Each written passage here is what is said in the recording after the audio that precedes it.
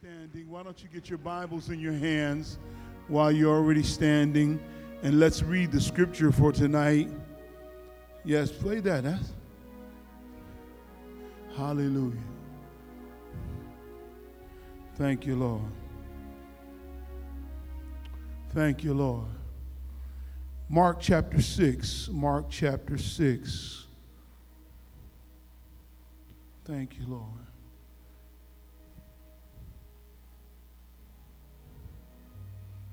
Thank you, Lord. Mark chapter 6. Drop down to verse 7 through verse 13. Verse 7 through verse 13. And you can read it aloud with me. Let's read it together. And he called the 12 to himself and began to send them out 2 by 2 and gave them power over unclean spirits. He commanded them to take nothing for the journey except a staff, no bag, no bread, no copper in their honey belts, but to wear sandals and not to put on 2 tunics. Also he said to them, in whatever place you enter a house, stay there till you depart from that place. And whoever will not receive you nor hear you, when you depart from there, shake off the dust under your feet as a testimony against them. Assuredly, I say to you, it will be more tolerable for Sodom and Gomorrah in the day of judgment than for that city. So they went out and preached that people should repent. And they cast out many demons and anointed with oil many who were sick and healed them. Amen. The word of God for the people of God. You may be seated in the presence of God. We have been in a series entitled Handling Life's Challenges. And so we're going to go back into that series. What the text is about tonight is about what the disciples are commissioned to do. And in order to kind of get you in that frame of mind, I've asked the audiovisual ministry to play a short video so that you can kind of look at what the disciples might have experienced in this reenactment. So we'll play the video now.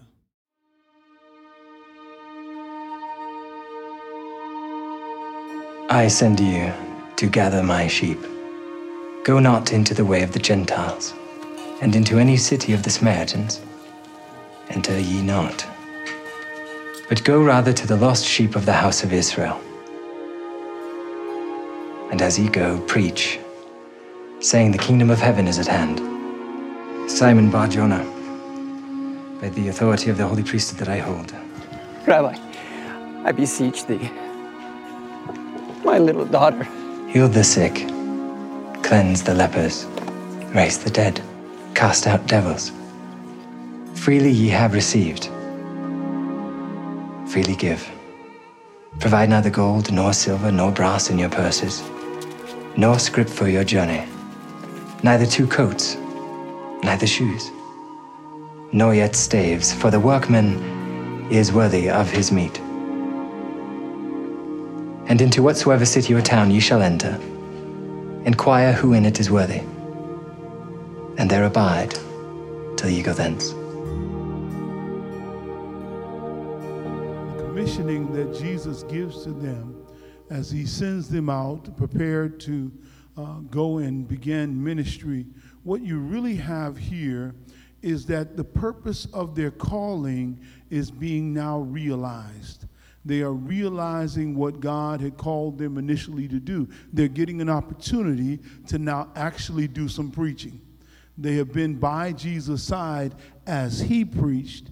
They have watched him as he ministered, as he laid hands, as he taught the word. Now they're getting a chance to spread their wings independently and go forward to do ministry.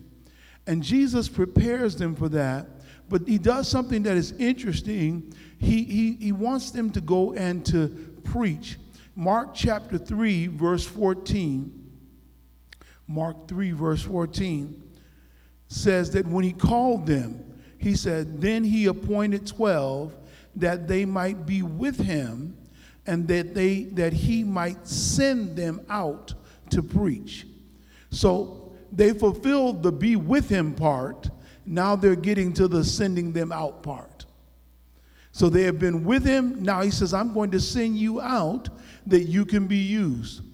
Now, this is important because he has now taken them from being those persons who were armor bearers, so to speak, those persons who shadowed him in ministry as apprentices, those persons who were students, disciples, to now making them fishers of men, as he once promised unto the Apostle Peter. What is interesting about that is verse 7 tells us something that is very important. Verse 7 says to us that he called the 12 to himself, and he began to send them out 2 by 2. He doesn't send them out alone. He doesn't send them out alone.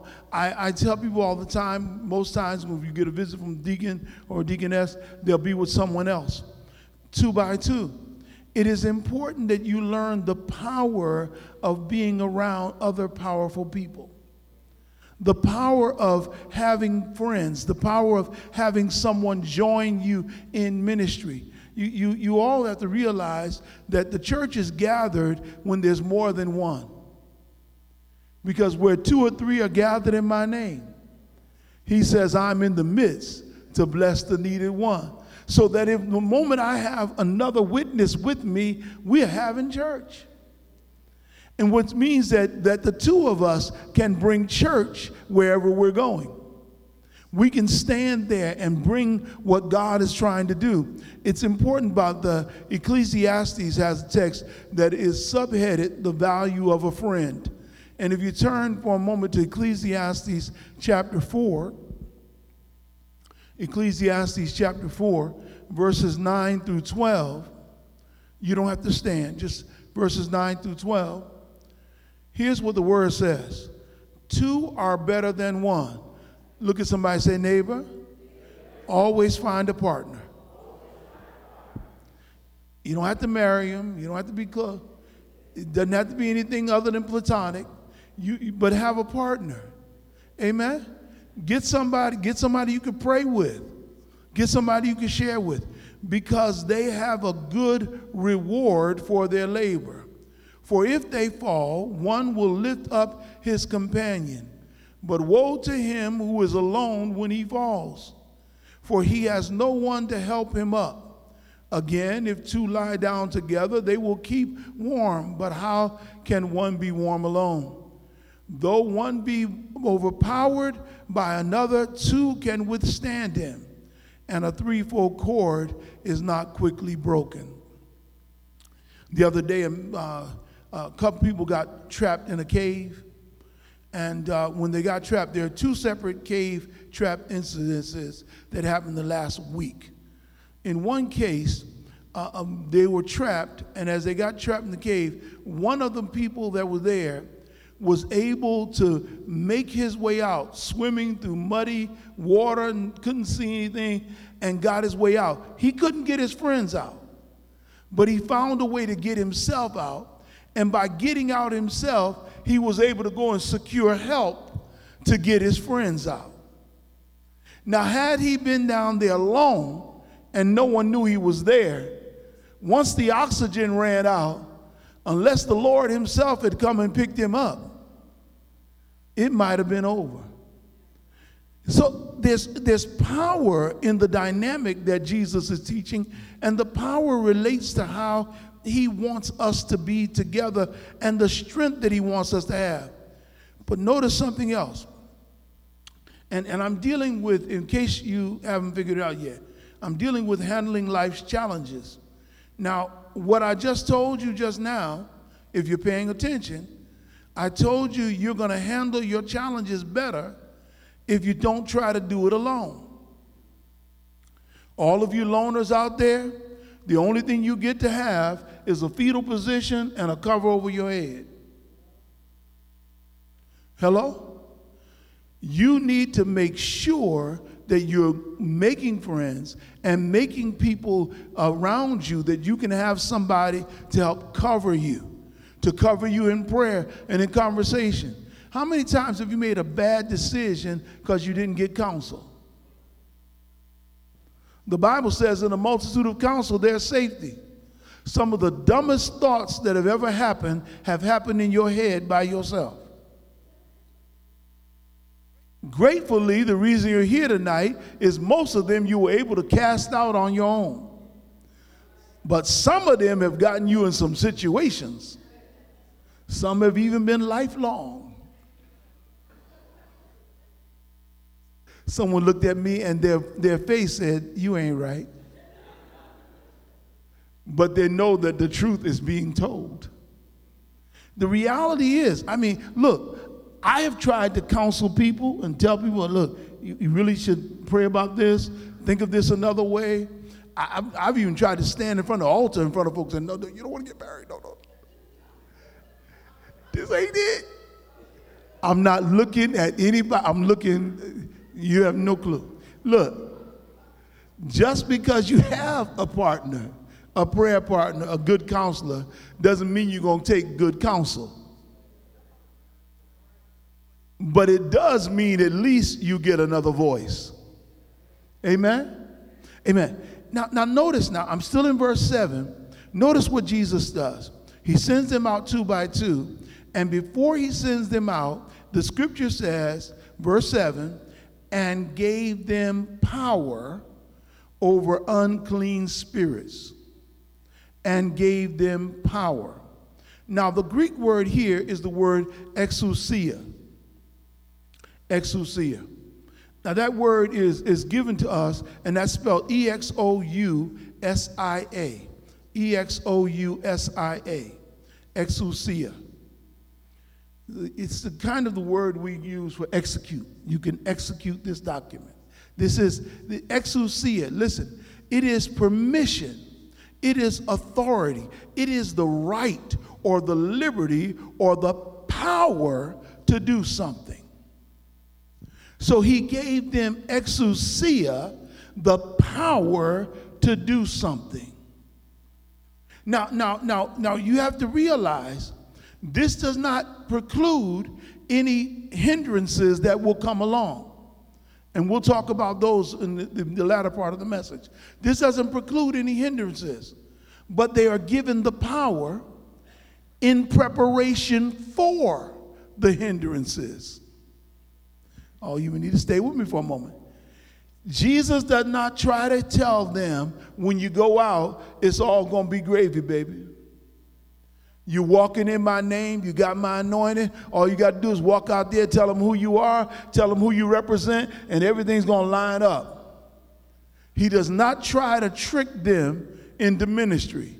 He tells them up front, I am giving you exousia, authority, power to do something.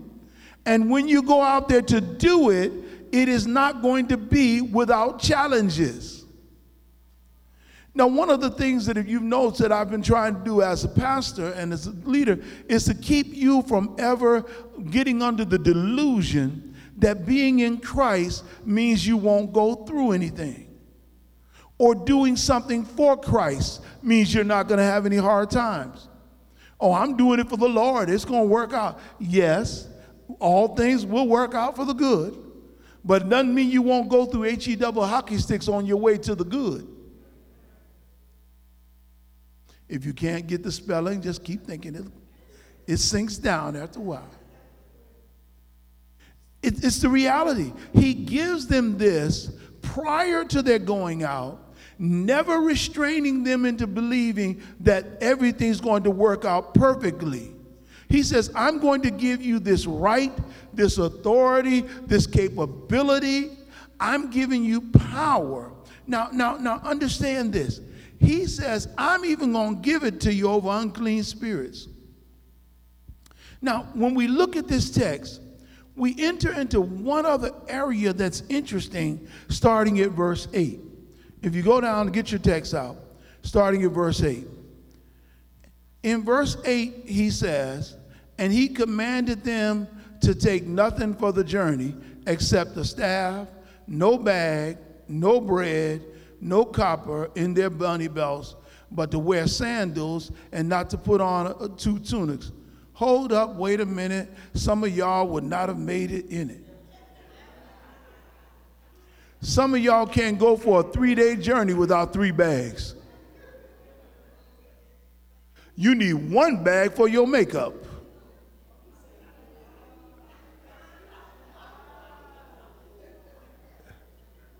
And you brothers are no different.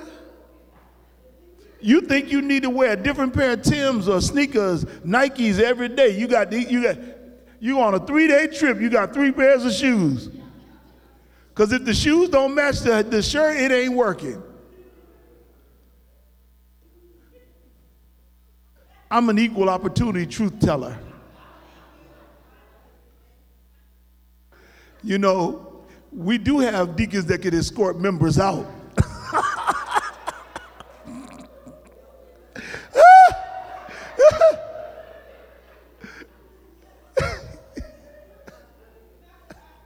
Listen, I'm trying to go somewhere.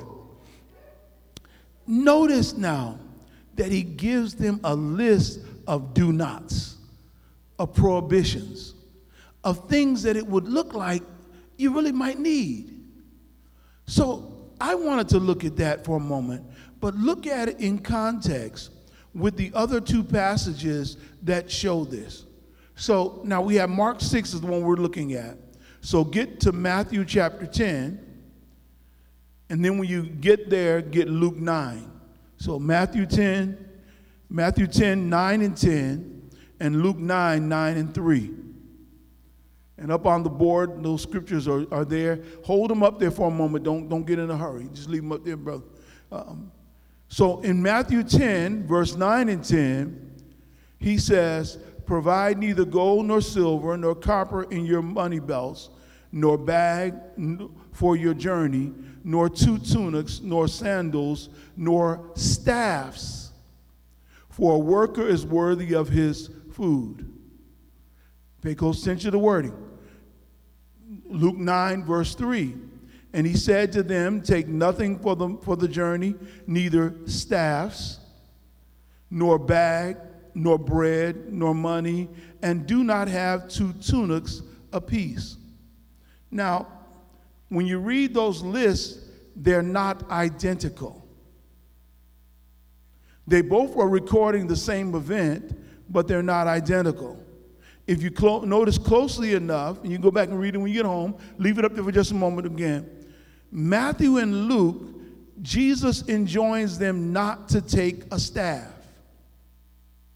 No staff in Matthew and Luke. But Matthew then adds, go back to the Matthew 10 text, Matthew adds something else. He says, no sandals. So don't take an extra pair of shoes. Okay, now, Jesus, you sending us out to walk in the desert on rocks. I might just need an extra pair of Timbs on this ride. I'm sorry, that 21st century, 1st century BC. Anyway, you know what I mean. It's interesting how he projects this. And I want to throw some things out about what he says here and why we think they're there. If you look at your Bible in Exodus chapter 12, verse 11. Exodus chapter 12, verse 11. The Passover meal was there given to them, and they were to do it on the night when the death angel would come through, and they would paint the doorposts in blood, and they would cover the doorposts, and then they were told how to dress while they ate the meal. And notice what they're told to do here. Verse 11 says, and thus you shall eat it with your belt on your waist, your sandals on your feet, your staff in your hand, so you shall eat in haste. It is the Lord's Passover. So that's kind of interesting. The Passover meal, they were supposed to be dressed a certain way. And I think that one of the reasons for that Passover meal distinction is that they were in the midst of transition, getting ready to leave one place, one set of circumstances permanently, never to return, and they were to go out in mass the way God wanted them to. In this situation, Jesus is not looking for them to be in a hurry. Y'all stand with me? I don't want you going in places like this is going to be something I got to rush through. I don't want you sitting at the table looking like you got somewhere else to be. There's nothing worse than talking to somebody that looks like they're already too busy when you start talking to them. It look like they're just tolerating you instead of celebrating you. Hello?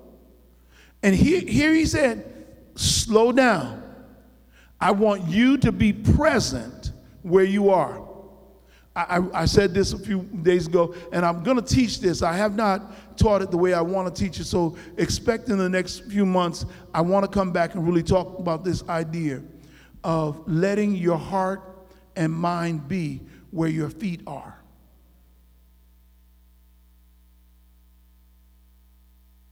Letting your heart and mind be where your feet are. There are a lot of times when we are physically one place, but we are mentally somewhere else. And we don't know the disjointedness that it causes. And Jesus is saying, I need you to be fully present where you are doing this work. Fully engaged in the work. Now, if you look again, he says, I don't want you to take anything with you that you used to would take. So he says, the first one says no staff. Okay, we're going to leave that alone. He said no bag. Lord, no bag? I know some of y'all stuck on them bags. Y'all, them bag. No bag. No bag and no tunic. Okay, no bag. No bag. No bread. No moolah. Let me help you here. He wanted them, watch this now, this is important you get this. He wanted them to leave his presence totally depending on God. Totally depending on God. What would the second tunic be used for as a traveler? As a traveler, the second tunic is either used as a bedroll, put your head on, or as a blanket to sleep under. He says, you're not going to need that because hospitality is going to be extended to you because you're leaving under my authority, and favor is going to go with you everywhere you go. Y'all see how it ties in? You don't have to worry about anything. No, you don't have to worry about carrying the food. You're not going to starve to death. You're not going to be in want of money because wherever you go, favor is going to be attached to it. I used to tell people all the time, I don't need money if I can get what money buys. Y'all missed it, went over your head. Let me tell you something. You've got to realize sometimes you're worrying about the money in your pocket, but you need to understand that God can supply you without the money because he knows how to bless you. I'll give you an example. I was in college. I was in need of a car. I didn't have my transportation had really gone down. I was driving a 1972 beautiful Buick Lecture 225 Deuce and a quarter. I still love that car. I'm trying to find that car to this day. I'm gonna find it. But old Betsy was about on the last leg, and I needed a car. And so my mother was great friends with a beautiful lady, Regina Woolley. I never will forget it. And my mother told me that Miss Regina wanted me to come and stay at her house in Fort Lauderdale, and just outside of Fort Lauderdale. But you don't even know all that. I have no idea who my mother's friend is. She said she wants you to come stay with us. I said, okay, I'm going. If you want me to go, I'll go. She said, she's already sent you a ticket. Fly down. I was in school in Alabama. Fly to Fort Lauderdale. Okay, I'm going to Fort Lauderdale. That's the plan. So I got in the plane, flew to Fort Lauderdale. She came to pick me up in a beautiful white Cadillac, and I got in and said, ooh, this is a beautiful Cadillac. This is a beautiful car. She said, oh, son, this is a Florida Ford. A Florida Ford? I'd never heard that before. I don't know if y'all ever heard that. It's a Cadillac. It's a Cadillac, and it was new. It's a Cadillac. She took me to a house. Good Lord of Moses. The gate opened up on the way into the gated community. The house was bigger than the church. I had no idea she had it like that. I really didn't. Beautiful soul. She loved my mother. She loved us. So I get in there here, and she says, well, what do you want to eat for dinner? And now I'm young. I'm like, well, I'll eat whatever, you're eating. She said, would you like a nice steak? I said, if that's what we're going to eat. Look, I got manners. The two parts of that story. Number one, I got manners. And number two, I don't got money. I got a lot of manners, but I got no money. So I'm eating whatever you say we eating. She says, oh, great. Let's go to the butcher and get some steaks. Go to the butcher? Why would you say steak if you didn't have none in the house? I'm willing to eat whatever you got. She said, let's go to. So we go outside. This time she opens the garage. She said, let's take this right here. That booger rolled out a Rolls Royce.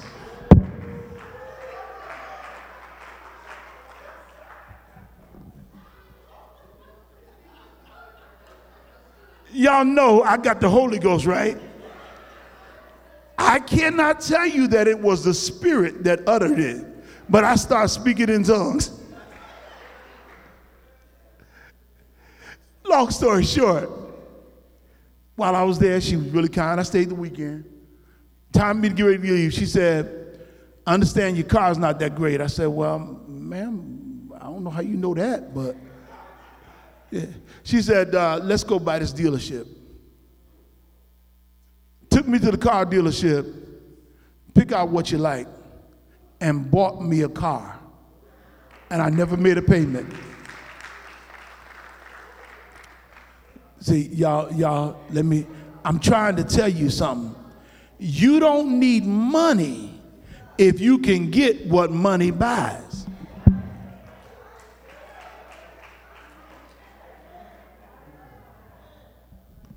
You're sitting around thinking the only way God's going to bless you is that you get a whole bucket of money. No, God can let people sow into your life.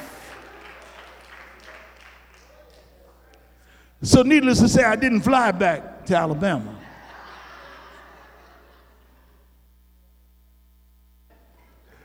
But I want y'all to know I sure prayed up some prayers in that house before I left.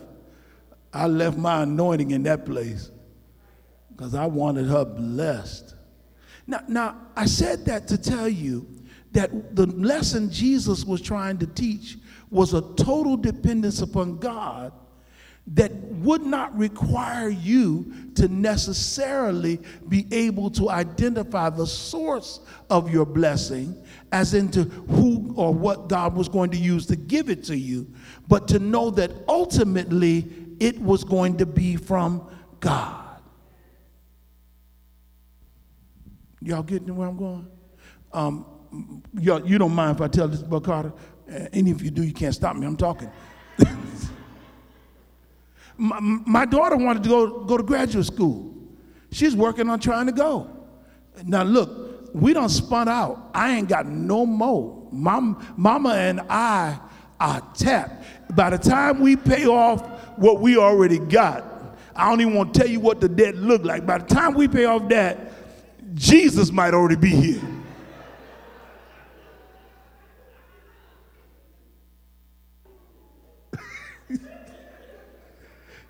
I see, Sister Father, you understand what I'm talking about? Yes, she nodding her head, yes, Lord, Jesus. So when they talking about going to graduate school and she wants to do a PhD in sciences, okay. I'm starting to sing Nearer My God to Thee. Listen, I'm walking down the parking lot. Brother Carter says to me, do you know anybody interested in the sciences? I got a good friend, Dr. Washington. He started going on talking. I'm looking at him like, boy, are you serious? Everything that she's looking for, Dr. Washington's looking for, who's a friend of Brother Keith Carter, is what my daughter's looking for to get into graduate school. And he says, hold up, let me get her. I'm going to tell her all about it right now. I promise you, just as God promises, not only did I get one daughter in, I got, Mama and I got two.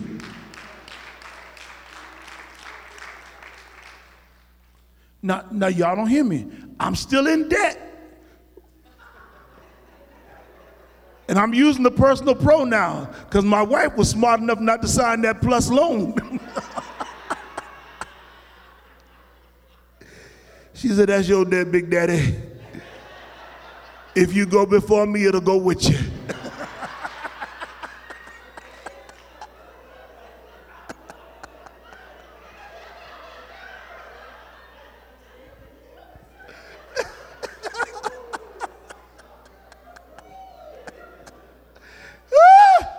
I got to teach this lesson, y'all. I'm trying to be helpful.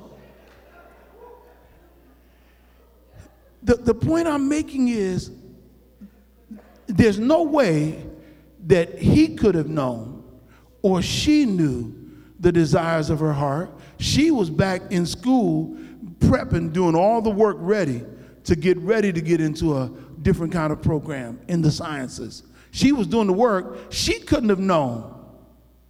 Are you listening?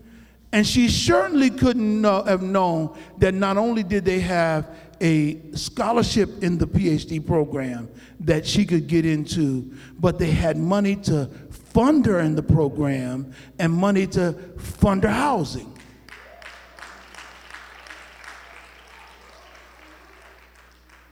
Y'all ain't listening to what I'm talking about. Look at somebody, tell them, neighbor, I don't need money if I can get what money buys.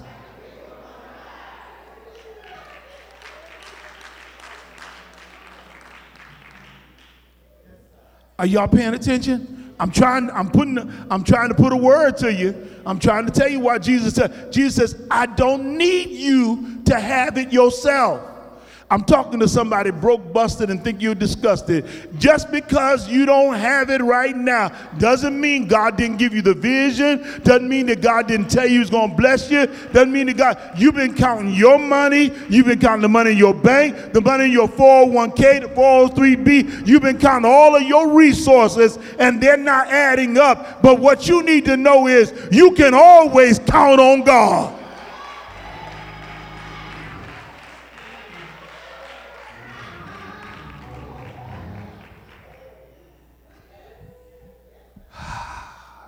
My God, I could teach this all night. I got to press on. I got a lesson I'm trying to give here. Stay with me for a little while. So he prohibits them. Now notice now, he says don't carry a bag. And you might say to yourself, why not carry a bag?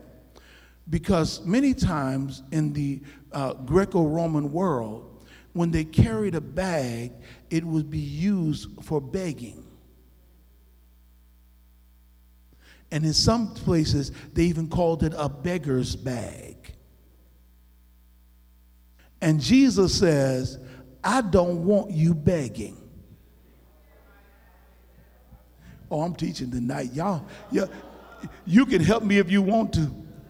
He says, you won't have to beg anybody for anything because I've already set you up.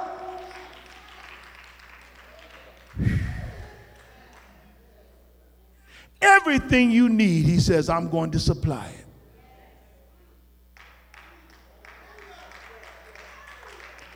All of your needs, I'm going to supply it. I'm going to supply every one of your needs. I'm going to take care of you. Cast all of your cares upon him, for he cares for you. Every need you have, I'm going to supply it. Every need. I don't care what the need is. Jesus promises, to supply.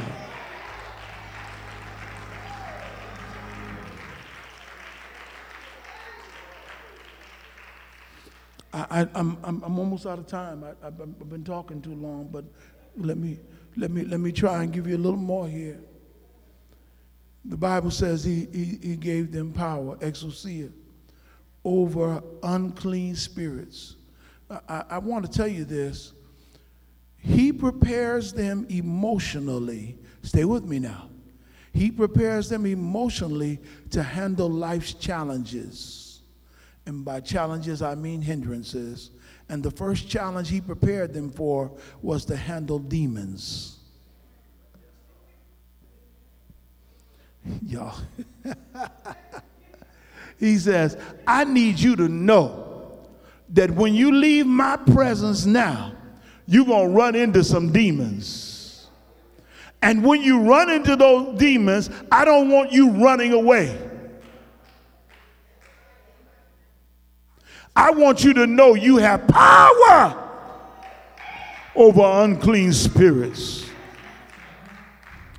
I walked in my class yesterday in my teaching course, and one of my Muslim students, a very beautiful young lady, spoke up. She said, have you ever had a issue where does your church cast out demons? They do that at your church? I said, well, yeah. I kind of got to be a little careful. I'm being politically correct here. I don't know where this story is going to, where it's coming. So she asked me a question. We talked, and she wanted to know, have you ever cast out a demon? And I said, yeah. Well, Gloria, forgive me. The first story I told her, y'all give me a few extra minutes tonight. I'm going to tell this real quick. The first story I told her was about the time when we were young. Now, the way I remember it is I was sick, but Gloria wasn't as sick, but she was sick of school. So she was kind of playing hooky. Now, y'all know my mama. My mama had one of the greatest anointings in this world, prophetic. She could call spirits out. They bring a woman to the house at a time they thought all the kids would have been in school for mama to pray for.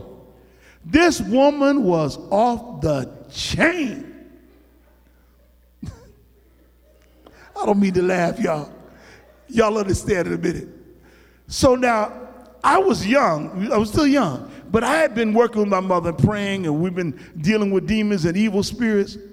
So Gloria and I are in the back room. My mama's out front getting ready to pray. So my mother calls me the only way she can. You know when mama calls. Tells me come out and help. So I get up and run out there to help. We up there praying and carrying on. When mama got that demon out, because she showed up did, she prayed that spirit out. When she was done, I went back to check on Gloria. Gloria was in the closet on the floor saying, Jesus, Jesus, the blood, the blood, the blood. Wait for this. This is the best part right here. I don't think Gloria ever missed another day of school. She tried to go for the perfect attendance record. She one arm hanging up. I think I can make it, mama. I'm gonna make it. I can make it.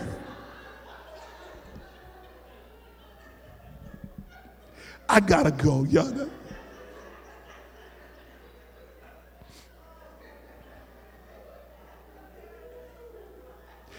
I know that ain't right. I shouldn't even tell that. I shouldn't be telling these stories. Casted out demons. I'm glad you were here to hear it yourself. Listen. I would tell another story, but I got to hurry up. My time is up.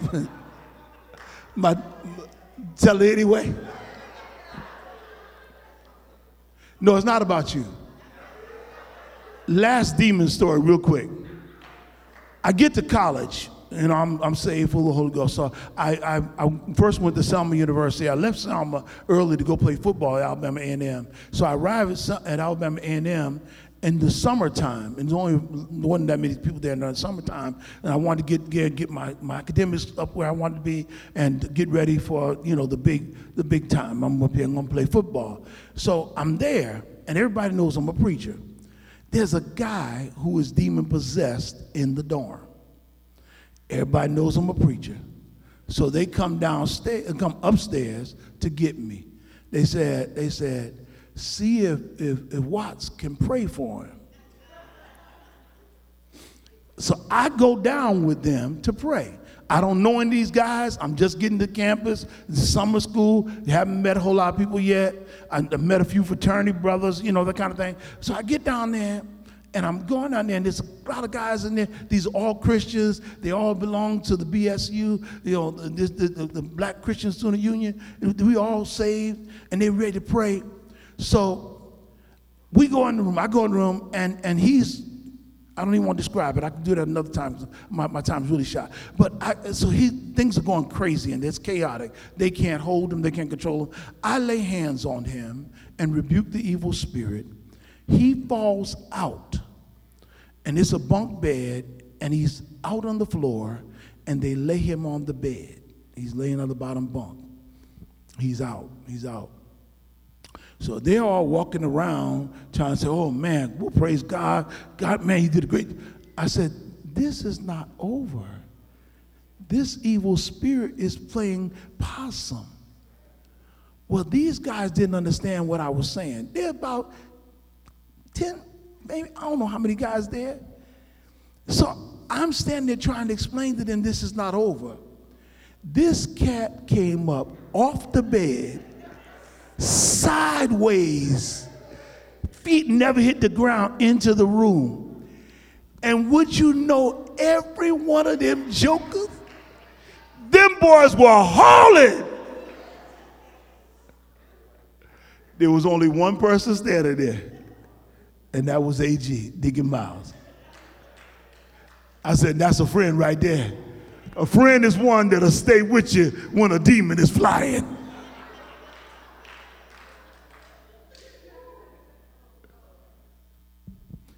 Jesus gave them power to cast out demons. Now, it's important that you realize that the expulsion of evil spirits had to happen, and that God gave us power within the church. We ought never let a demon take over nothing.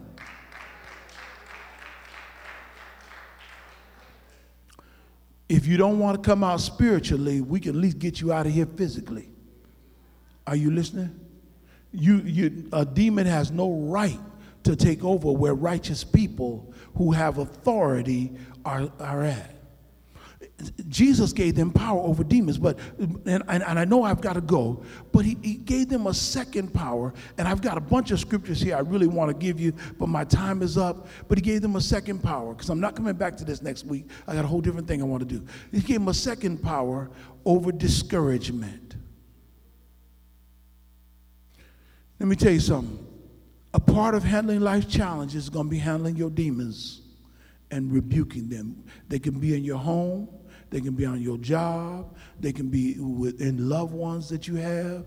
They can be in your marriage. They can be in your friendships. A part of handling life challenges is going to be handling demons. The second part of handling life challenges is going to be handling discouragement. What do you mean, Reverend, discouragement? He says, you need to realize, verse 11 says, and whosoever will not hear you, when you depart from there, shake off the dust under your feet as a testimony against them. Here's the inoculation against rejection. Y'all getting it? I'm going to inoculate you against rejection so that you don't get hurt if somebody doesn't want to receive truth. It's not your responsibility to make somebody believe. I'm going to make you believe. I'm going to make you get this truth. I'm going to make you. No, you can't do that. All you can do is give truth. And when it's not received, Jesus says, shake the dust off your feet. Okay. The last one. And it's not only discouragement, but it's also an inoculation against defeat. He says, you're going to be discouraged because some not going to receive you. And you're going to be discouraged because you're going to feel that you have not done enough to save them.